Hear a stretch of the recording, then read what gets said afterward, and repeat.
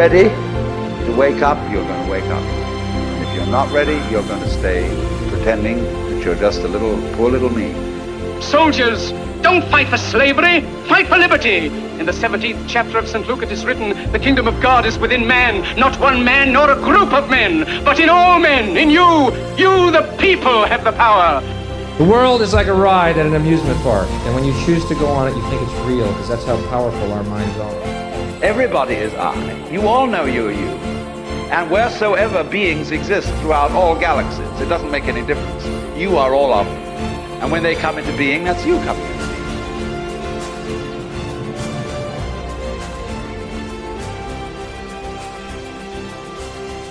being. Yo, people, how's it going? Hope you're all doing well wherever you are in the world. And this week on the Ascend podcast is a really powerful conversation. This one, I don't say this lightly on the podcast, but this one really is a special one, in my opinion. It's with a lady called Jaye Griffiths. She is a formidable author, and it's somebody who I've wanted to have a conversation with for a long time now. She is somebody who has wrote many award-winning books. She's the author of many incredible titles, but in particular, two of the books which were of interest to me, in which I wanted to talk about in this conversation, which we did, is a book in particular called Wild, which is basically the result of her long journeys among indigenous cultures, including staying with the Amazonian shamans, the Inuit people, visiting the sea gypsies. She also stayed with the freedom fighters of West Papua Guinea. And basically that book explores the words and meanings which sort of shape the ideas of wilderness, arguing that the wilderness is sort of an intrinsic part of the health of the human spirit. So that one is obviously a really cool book. And she also wrote another fascinating book which we talked about in this one called Pip Pip, which is basically a book that explores the political nature of time and illustrates some of the sort of the diverse ways in which indigenous cultures perceive time, which is obviously a fascinating topic which we definitely dive into. But it really is a cool one, this, and like I said, it is a special one, and I don't say that lightly, but it really is. And in sort of how this podcast came about, it really was sort of a minefield of ups and downs. And what I mean by that is sometimes, guys, obviously when I do these conversations, you just sort of see the end product. But it was a really interesting conversation, and it's funny how everything in the end does work out. But initially, before this conversation took place, what happened is I had a time set up with Jaye to record this podcast, and for some reason something happened, and we couldn't make this one happen. But I actually stayed up for about, I think I was waiting around for maybe 4 or 5 hours, just waiting around for Jaye because she got delayed. And in the end, I stayed up till I think it was maybe 10 o'clock or 11 o'clock at night after already doing maybe 5 and 6 podcasts and being up since very early in the morning. But I waited around and wanted to get it done. For some reason, it didn't happen. So I ended up thinking in my head, oh no, I'm not going to get this podcast done. And I really wanted to talk to Jaye. She was one of the number one people that I did want to speak to at the Brayton Convention. And anyway, the next morning, I kindly persuaded her if she could make 40 to 50 minutes available to do a powerful podcast, and I'm so glad that she did. She made time in a schedule. She literally had about 40 to 50 minutes spare just before a train, and we made this podcast happen. So I'm so grateful for Jaye for making it happen and allowing me to dive into her journeys, because she really is somebody who I've wanted to speak to for a very long time. I know you're going to love this one. It really is a powerful one. And just before I dive in with this conversation, I just wanted to mention about the Ascend podcast retreat. If you feel in your heart that this is something that you want to do, all you need to do is go to the Ascend podcast website and check out the page. All the details are on there. It really is going to be a cool experience. And it's going to be an experience that I know that you'll never ever forget if you do come to this thing. Some of the things that we're going to be doing is honestly going to be on another level. We have mindfulness practices, we have conscious dreaming practices, we have nature hikes, shamanic meditation ceremonies, and many more group activities too. It's going to be an absolute amazing experience There's a hot tub there if you want to use that. There's going to be optional yoga. And this yoga retreat as well, the way that I've set it up, it's not something that, it's more just something that where we can all get together, we can all just hang out in such a beautiful environment and partake in some very interesting activities. Nothing is on a schedule, I promise you that. I know I've seen other retreats in the past where they have a certain itinerary of things that you have to do. Everything is going to be optional. There's going to be no structure. If you want to lie in bed for an extra hour, that is absolutely fine. If you don't want to do yoga, that is also absolutely fine. This is something that's going to be very flexible. It's basically just giving all of us guys a foundation to hang out, have a good time, and in the process there is going to be optional activities and optional practices for you to sort of go deep down the rabbit hole in your own selves. So I hope you will check it out. Really looking forward to seeing all you guys there. It really is going to be an exceptional experience. It's in the south of France from the 1st to the 8th of September 2020. So I hope to see you there, and I hope that you check it out. So anyway, I know you're going to love this conversation. Enjoy with Jay Griffiths, where we dive into some very powerful topics, and I'm sure you will get the same vibes from this conversation and the same feeling that I got after I recorded this one. So I hope you enjoy it. Peace out.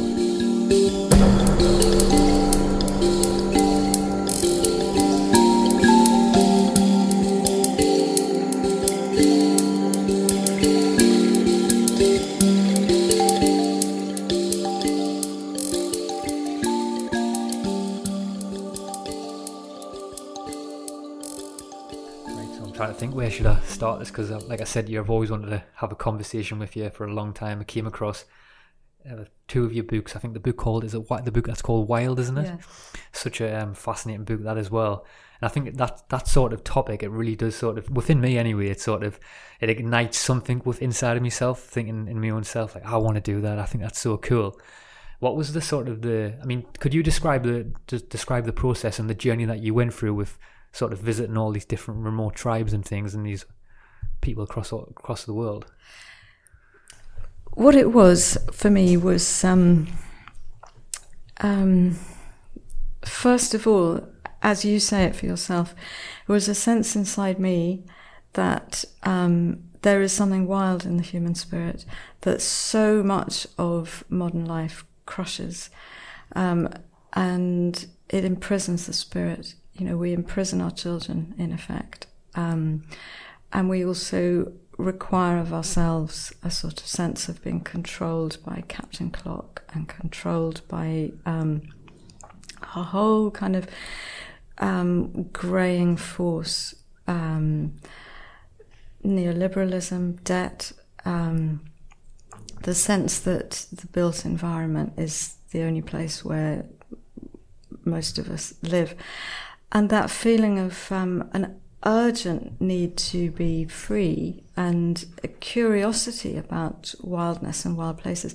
But it was also a very political beginning, in the sense that what I felt was that so many times when people write about wilderness and wildness, it's quite often Americans and Europeans who storm off all over the world and kind of declare that places that they're walking across are wildernesses and wastelands.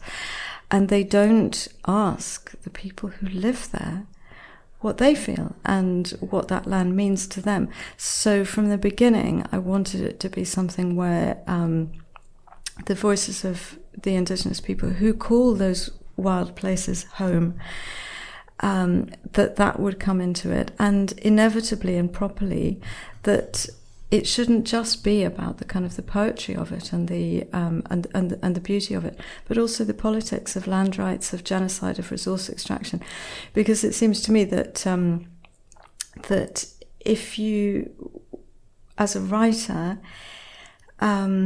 if you just take the kind of, the feathers and the quotes from Chief Seattle and all the rest of it, then that's quite exploitative.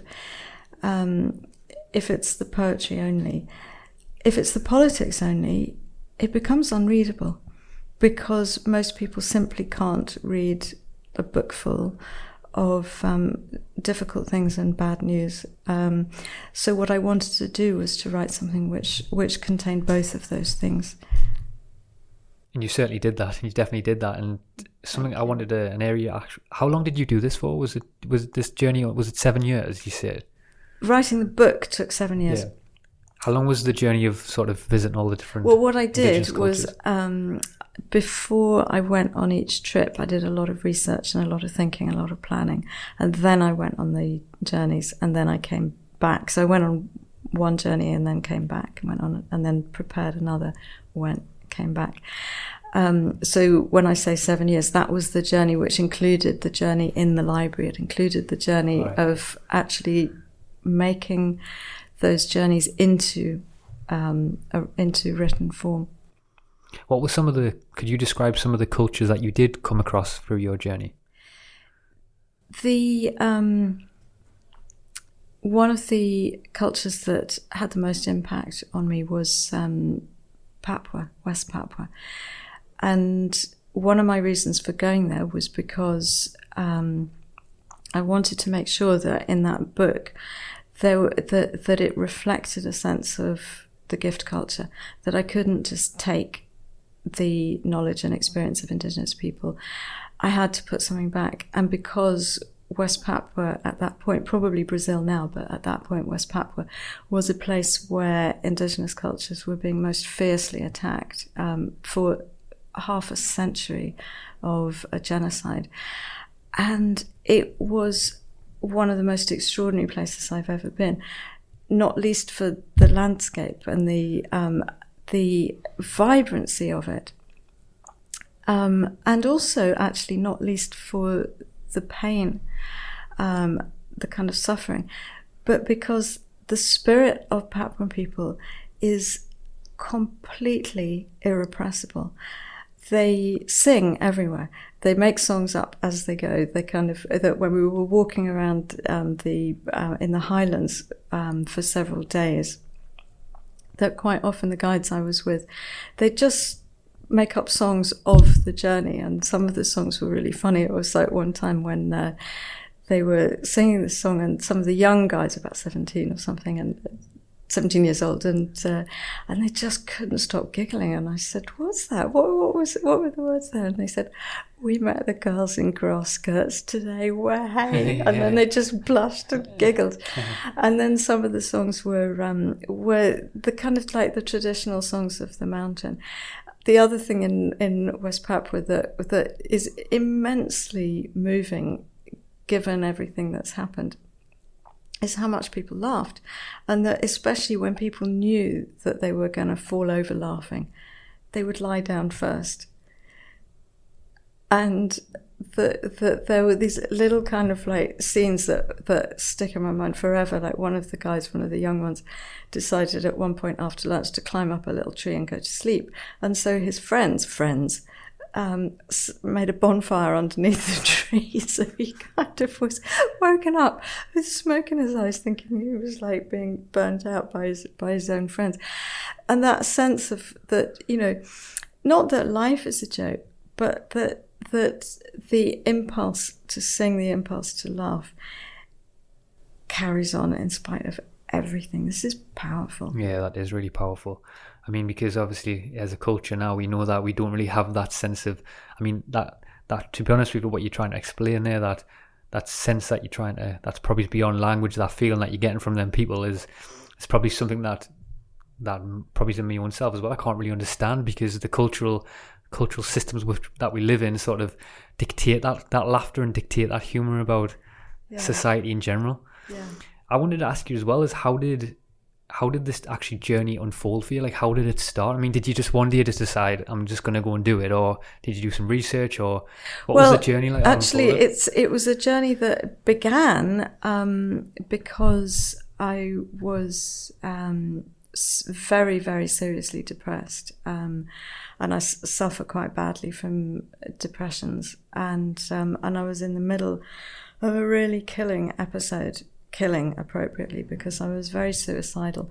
And then I got a phone call from an anthropologist who I didn't know, an anthropologist called Jeremy Narby. I didn't know him, but I knew his work and he knew mine. And we had been in contact briefly. And then he phoned up one morning and said, quite casually, "How are you?" And I said, "I'm drowning." I was in so much pain. And he said, "Do you want to come with me to visit the ayahuasqueros, the shamans who use ayahuasca in the Peruvian Amazon?" And I said, "Yes." And he said, "Do you want to think about it? It's like, it's a big trip. It's kind of, it's quite something to do this." And I said, "No, I don't want to think about it. I'm with you. I'm doing it." And so I went, actually very unprepared and very vulnerable and very much in need, and to use ayahuasca as a medicine. And what I found when I was there, the first thing to say is that it was unbelievably curative. It's such a powerful antidepressant, and it lasted for years, the effect of that time with shamans. But it also opened up to me a whole sense of how we know things, who we are and how we know things, we humans. That sense that a lot of people say of kind of nature connection that ayahuasca gives you, but that sense also of deep humility, that life happens to be popping up at the moment in me and in you as you sit here, but the same life force is what animates the monkey and the flower and the snake and the beetle, and the utter sacredness of that life force, and the trees of the Amazon, plants of the Amazon. And so it became something way, way bigger than me. And it also became something which was like a way of being shown my path, or re-shown my path, because the thing that many people say about ayahuasca, it shows you your path, and that my path has always been to be a writer, but when you're really depressed you can't do anything. And when I was there, what I felt I was being taught is, you have to write about this beautiful, vivid, teeming forest, and the way that it is being destroyed, both the poetry and the politics. So then from, obviously that's a powerful, obviously, inspiration. It's going to obviously propel you on to something else. What was the next place that you went to after that? What was the first place after that experience? What was the next place that you chose to go to? I went to Australia, and I spent time with Indigenous cultures and communities in Central Australia.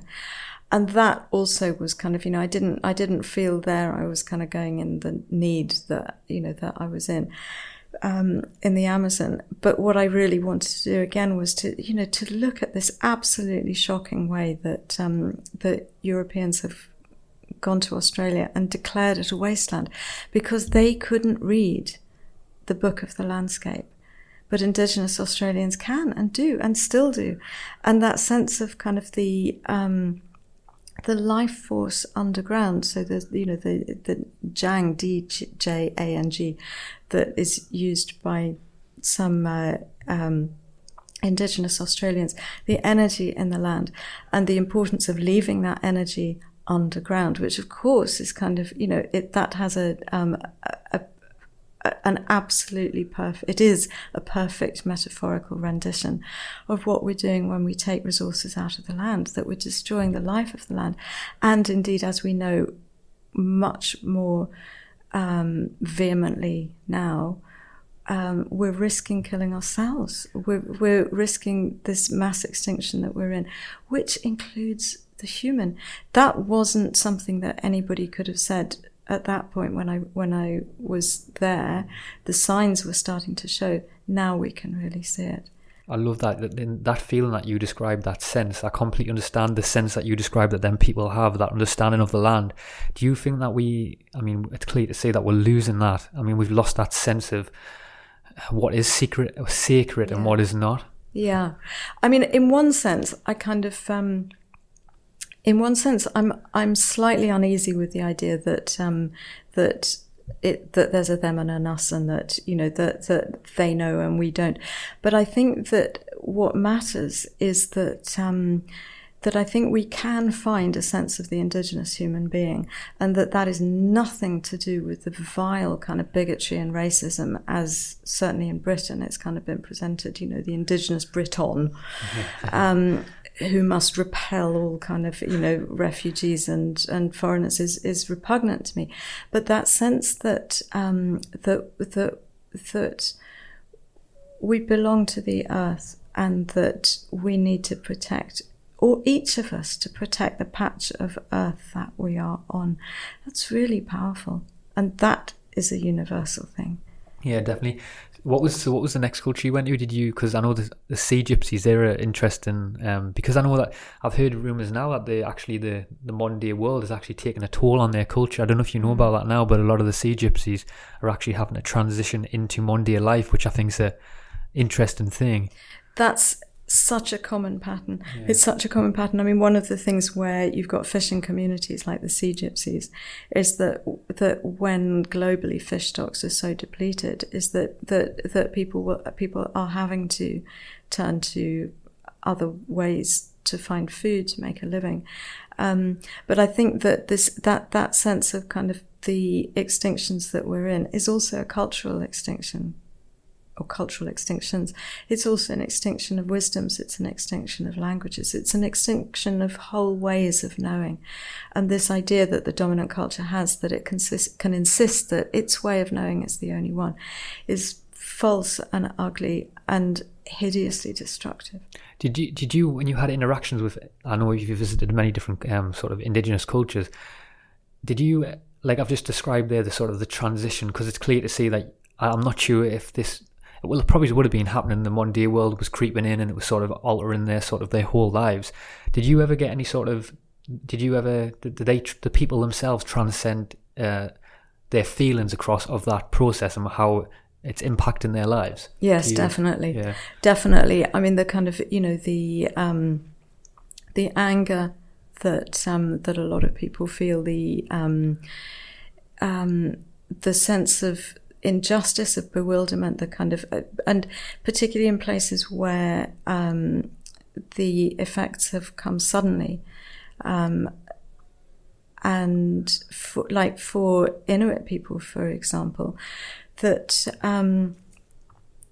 they were basically forced off their land in one very particular sense, which was that they were forced to send their children to school, which meant that cultures had to settle, which meant that all sorts of Inuit knowledge, which is about traveling, it is about moving across the land and knowing how to move across the land, that knowledge was lost within a generation. So people who are now 50 and under quite often don't have that knowledge. The elders still do, but not having that knowledge means that for a lot of them, they're really horribly trapped in quite often these sort of settlements which are really unpleasantly overheated, was how they were quite often described to me, that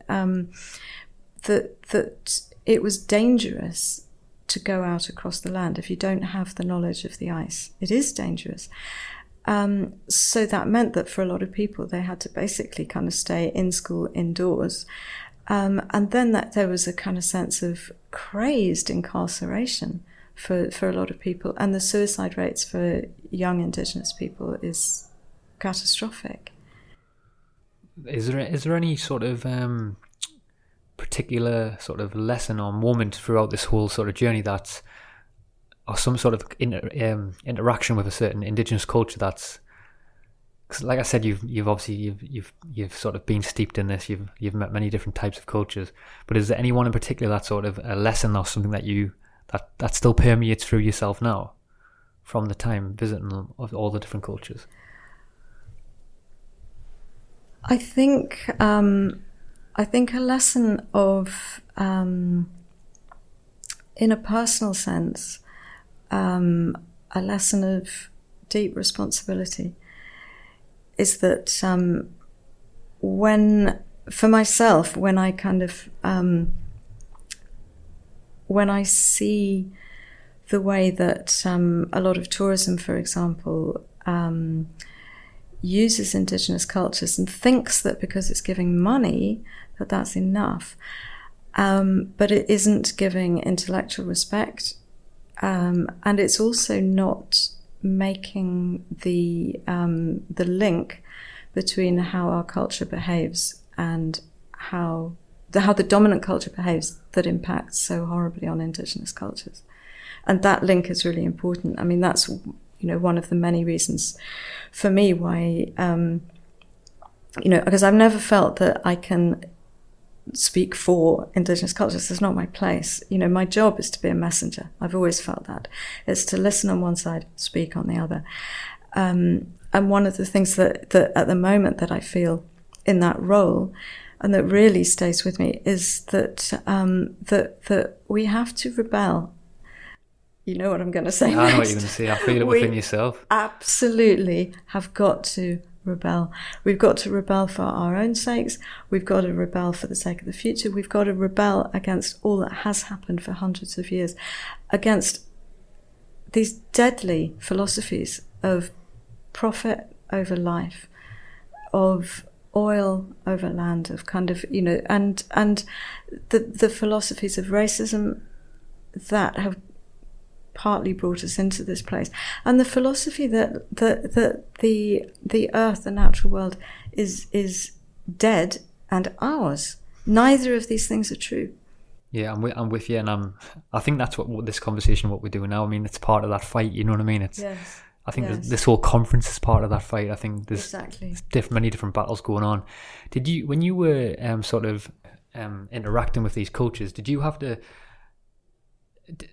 I would love for you to. How did you sort of fluctuate your perception of seeing? Because how did I fluctuate your perception of seeing? And I'll try to explain what I mean by that. You must have, because as Westerners, we have our perception, the way we see the world, is very infiltrated by many different mechanisms.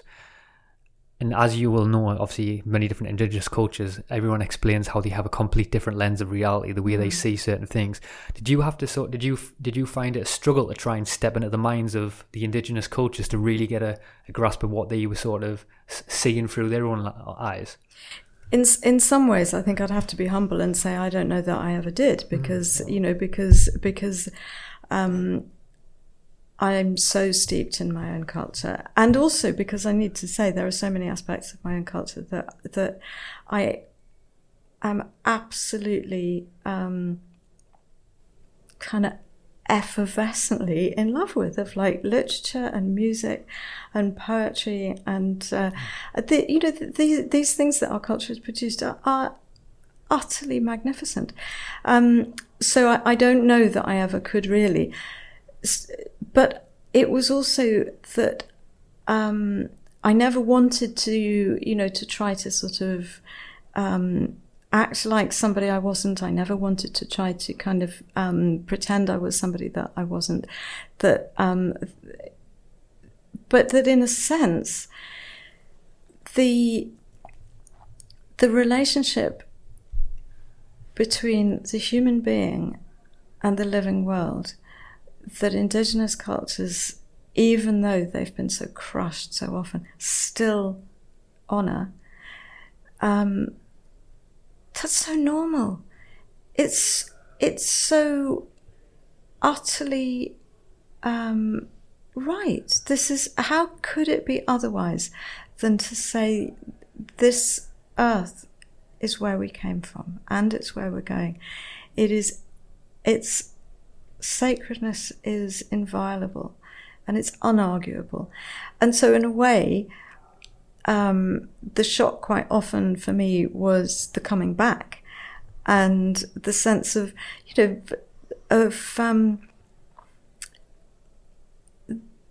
reading newspapers that were full of such utter drivel, and a kind of killing drivel because of all that they don't say, all that they don't report on.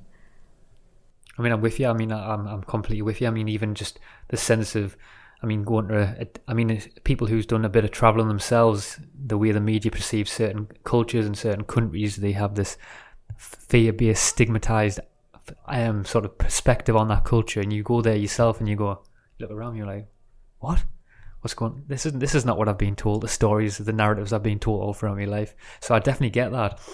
And another area just to switch it up a bit was I know in one of your books as well, in particular where you talked about how Indigenous cultures perceive time. Yes. I would love for you to speak upon that. Why did you choose to sort of dive into that topic? Because for me, that's something that I've thought about as well a lot. What it was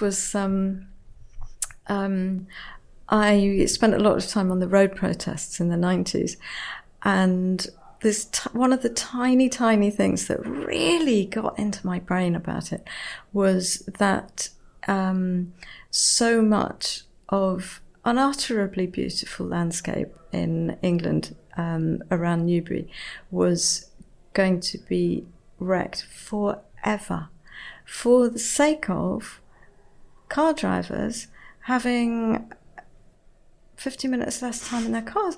And the cruelty and the stupidity of that, it really hurt me. And so I was thinking about speed and how speed has got a deeply, horribly political kind of shadow, and is so destructive. And I was commissioned to write a piece for The Guardian about speed. And then they liked that, so they asked me to write a series about time. And what I thought was, well, actually, when you think about the future and how the future is being treated, this is really political. If you think about the past and kind of, that one of the things that our dominant culture thinks that that time runs in a straight line and the past is behind us and it is dead. And what for a lot of Indigenous cultures, like, Indigenous Australians say, the past is under our feet. It is alive and it is under our feet.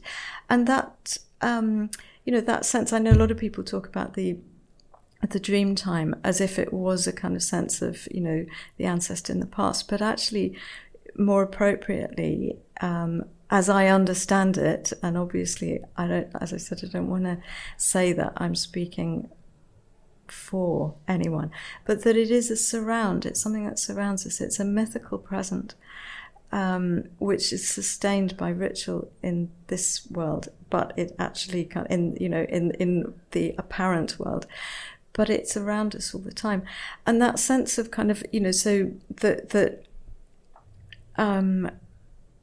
the past is a political thing, the future is a political thing, the whole idea of progress, that one of the things that I was told by this Maori man that I spoke to, who said, your progress is not our progress. So simple and so profound, is that in the dominant culture, we have won a lot of technological progress by forcing the losses on the majority world. So progress is a deeply political thing. How we treat nature is a deeply political thing. The sense of time and women, this is very political, is that women's experience of time is very different from men's. And so all of this kind of thing, and part of that is, the cyclical thing of, women's cycles, but it's also that that women's work has been often treated as all the work that is repetitive, that has to be done and redone and redone. As I think it was Dorothy Parker said, she said, I hate housework. You make the beds, you do the dishes, and 6 months later you have to do it all again. Mm. But that sense of like the washing up every day, cooking the dinner every day, and then it disappears. The work is gone. It's invisible. Whereas that thing of kind of more typically men's work is for a lasting monument. It's for something that stays over time. So I got very interested in that sense that however you look at time, it's very political. And when I started researching it, I thought, surely somebody must have written about the politics of time. Somebody, because it's so obvious. And then I looked and I saw people had written about the politics of speed and the politics of progress, but not the whole thing. So I thought, wow, this is great. I'm off on this one. And kind of, so that was how I moved into that book. Is it also true as well? I think Bruce Parry mentioned this about how, and I would love to see how your thoughts on this, how you sort of encountered this. But is it true that some cultures' the language around how they sort of speak about time, is a lot different to what we say? Yes, it can be. I mean, there's one example in the Amazon where they don't use tenses as we use tenses. That things can't be seen to be about to happen or to have happened. It's like a kind of constant present. But I'm not an expert on that, so I wouldn't want to speak beyond my knowledge. Is there anything else? Is there anything on the topic of time? Is there anything else fascinating that you learned from that sort of? And he said the word from the time learning, Yeah. but from the journey of discovering, analysing the concept of time within cultures. I think that feeling that we own our own time, that gives us an absolutely extraordinary sense of autonomy and self-direction. That when I was in the Amazon, I talked to a Harakambut man called Tarzan, actually, who'd never seen a Tarzan film in his life. It was a nickname given to him by the loggers, actually. And he said when the Spanish came, we learnt time and money and work.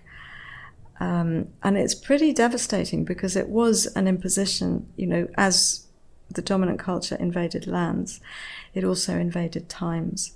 And it imposed this sense of a 9-to-5 job, of the sense that your time does not belong to you, or indeed to the natural world, that your time belongs to this machine of capitalism, of profit before anything. That would have completely, I'm just trying to analyse that as well within them, that must have completely changed their whole perception of reality. Yeah. And the whole, did you get a sense from that they when that transition happened, maybe their whole, something within them changed, the way they see the world or something? Well, I think it's part of our imperialism. It's part of the imperialism of the dominant culture, was that we imposed empires of time. Yes, and they suffer it. But actually, in a kind of more personal way, in a lasting way, I think that if you've been enculturated, as I have been, into that sort of Protestant work ethic, it is hugely liberating to try to kind of say, okay, I choose my hours. I mean, I work for myself, so in a way that's really easy. But actually, to really inhabit that sense that the idea for all of us, that our time belongs to somebody else, is a hideous theft. I think as well, it's actually, I mean, you might have experienced this when you were immersed in the culture itself for, say, a long period of time. Did you feel like your own senses within inside yourself were adapting to their way of seeing time? Because I know, like, time obviously is senses as well. Yes. If you're looking at the clock, you neglect your own internal senses that these cultures have. Yes. I mean, I think I learned some pretty steep lessons. I mean, one of the funniest ones was I spent some time with Karen people in Thailand, and they told me at one point that there was going to be a wedding a few days ahead. And I said, oh, when's it going to happen? Like, thinking stupidly, kind of, what were they going to say? Like 11 o'clock on Saturday, And they just looked at me like I was a total idiot. Of like, well, it'll happen when everyone's ready, of course, because that sense of kind of social grace that you can have within a community that doesn't feel that it's under the hammer of clock time. And so my question was utterly foolish, and it was very powerful as a lesson to kind of think, oh, of course, it'll happen when the time is right, when the time is ripe. That beautiful phrase we have in English, that the time is ripe. It's like, it's come to its own fruition. It's not dictated from the outside. It grows like an apple just ripening. Yeah, I love that. It's beautiful, honestly. And if you could, I mean, through the books that you've wrote, and obviously all this sort of this great exploring that you've done, if you could sort of, if you could have sort of one sort of key message that all this sort of this body of work transitions over to modern day society, what would that message be?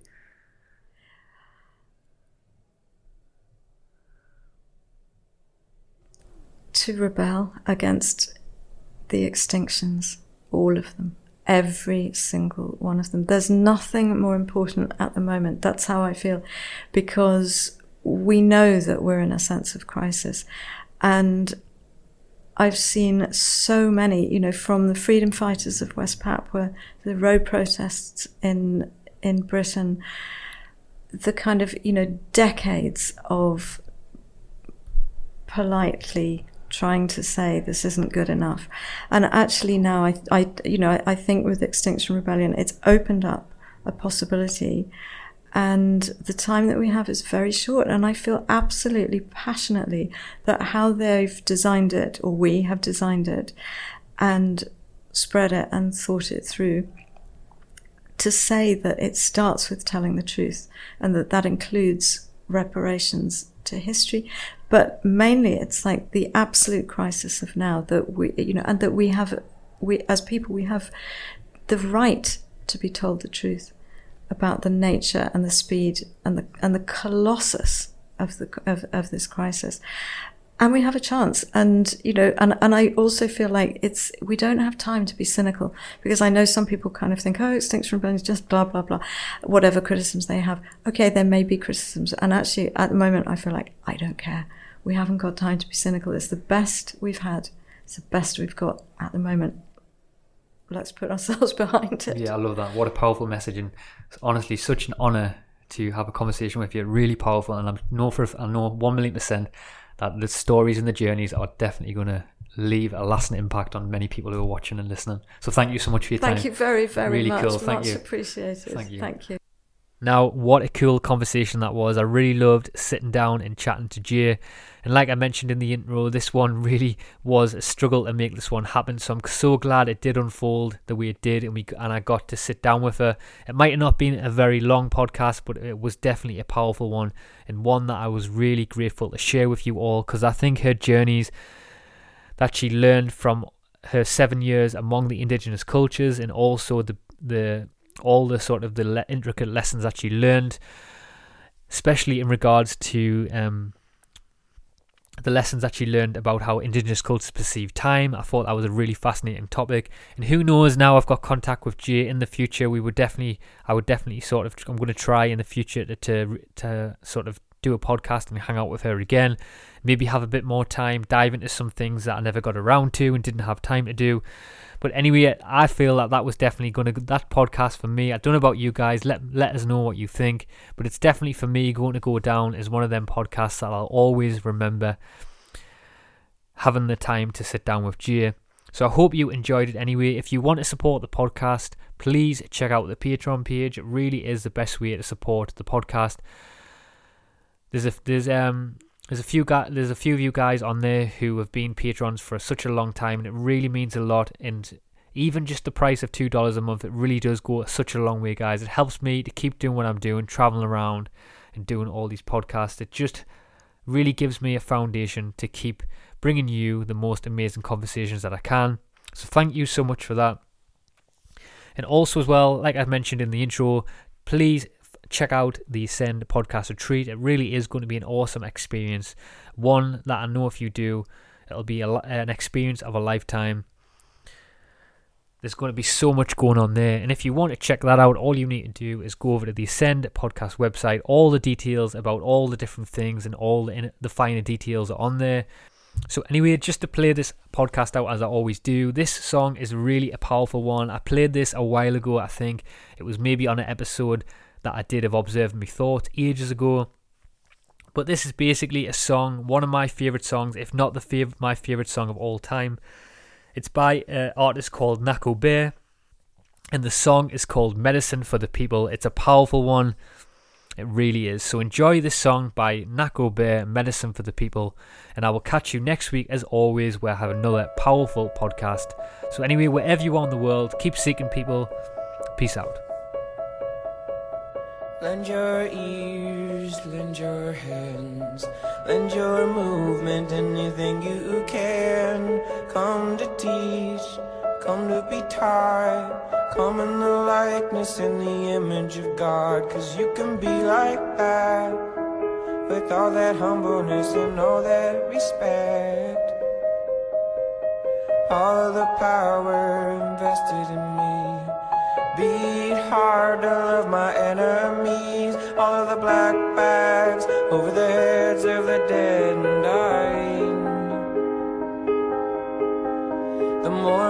understand about the human race, the less I comprehend about our purpose and place. And maybe if there was a clearer line, the curiosity would satisfy. Time-based prophecies that kept me from living. In the moment I'm struggling to trust the divinity of all the gods and what the hell they have planned for us. I cry for the creatures who get left behind, but everything will change in the blink of an eye. And if you wish to survive, you will find the guide inside.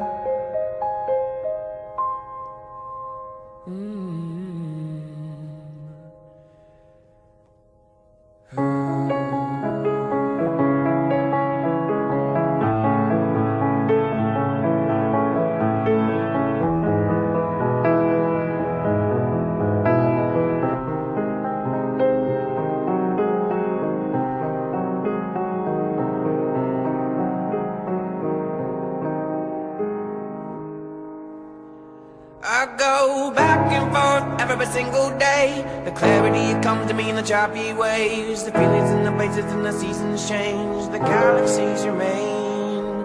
Energy fields pulling a body to space.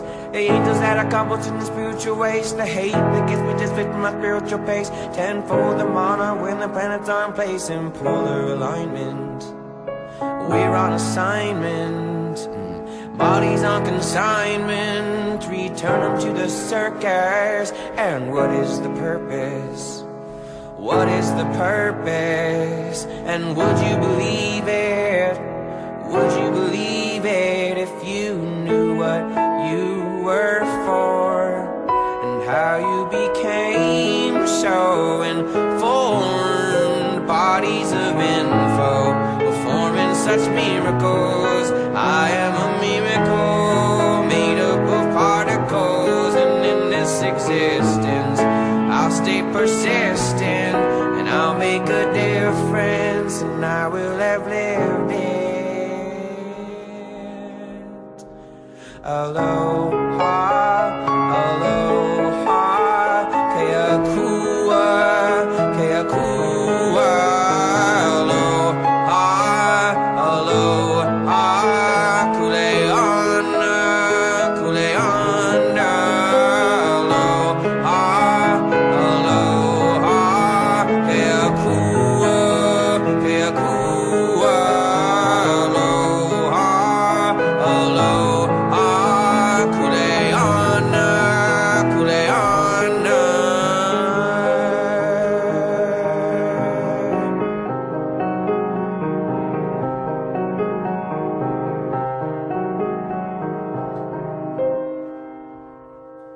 Each day that I wake, I will praise, I will praise. Each day that I wake, I give thanks, I give thanks. Each day that I wake, I will praise, I will praise. Each day that I wake, I give thanks, I give thanks.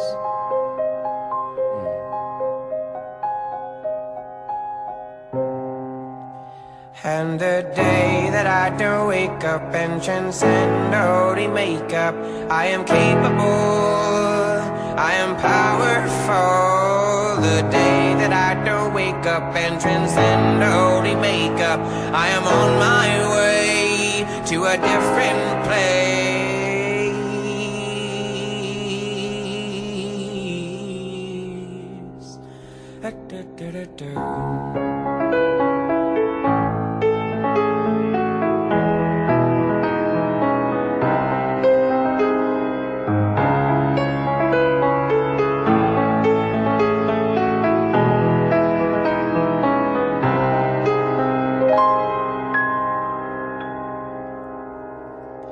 I'm not a leader, just a creature, seeking the features of a teacher. Where you follow, where you lead, I'm a mysterious ways of nature, and I'm into it. Changing management.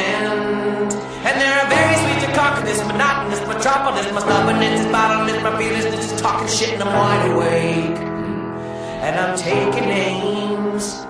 I'm not a leader, just a creature, sticking the features of a teacher. Whether you follow, whether you lead on the mysterious ways of nature. And I'm into it, changing man is man. And there are various ways to conquer this monotonous metropolis. My stubbornness is bottomless, my feelings is just talking shit and I'm wide awake. And I'm taking names. And there are various ways to conquer this monotonous metropolis. My stubbornness is bottomless, my feelings is just talking shit and I'm wide awake. And I'm taking names. Do you speak to me like you speak to God? All of the love and understanding between the Father and the Son. Do you believe in the perfectness of where you are? These are my people, these are my children, this is the land that I would fight for. My solidarity is telling me to patiently be moving the musical medicine around the planet in a hurry, cause there's no time to wait. Gotta wake up the people, time to stand up and say we know what we are for. How we became so informed, bodies of info, performing such miracles.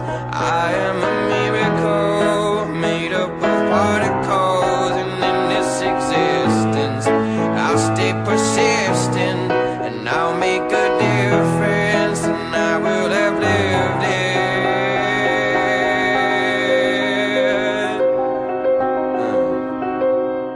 Aloha, aloha, keakua, keakua. Aloha, aloha, kuleana, kuleana. Aloha, aloha, keakua, keakua. Aloha.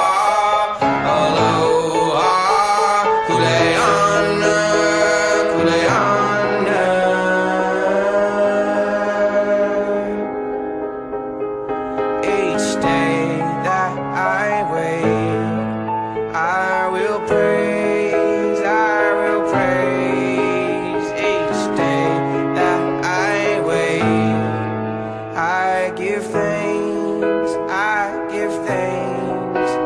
Each day that I wait, I will praise, I will praise. Each day that I wait, I give thanks, I give thanks.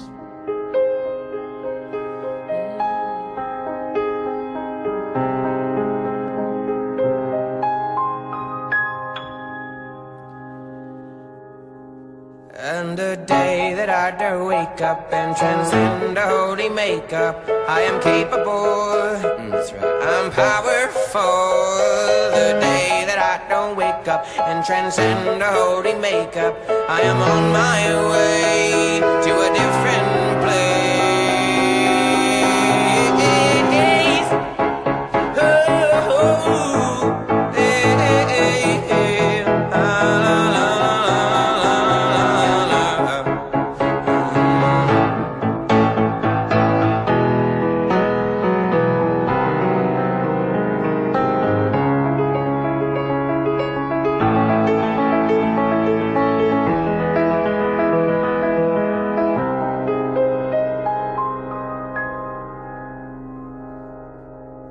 Aloha, aloha, keakua, keakua. Aloha, aloha, kuleana, kuleana. Aloha, aloha, keakua, keakua. Aloha, aloha, kuleana.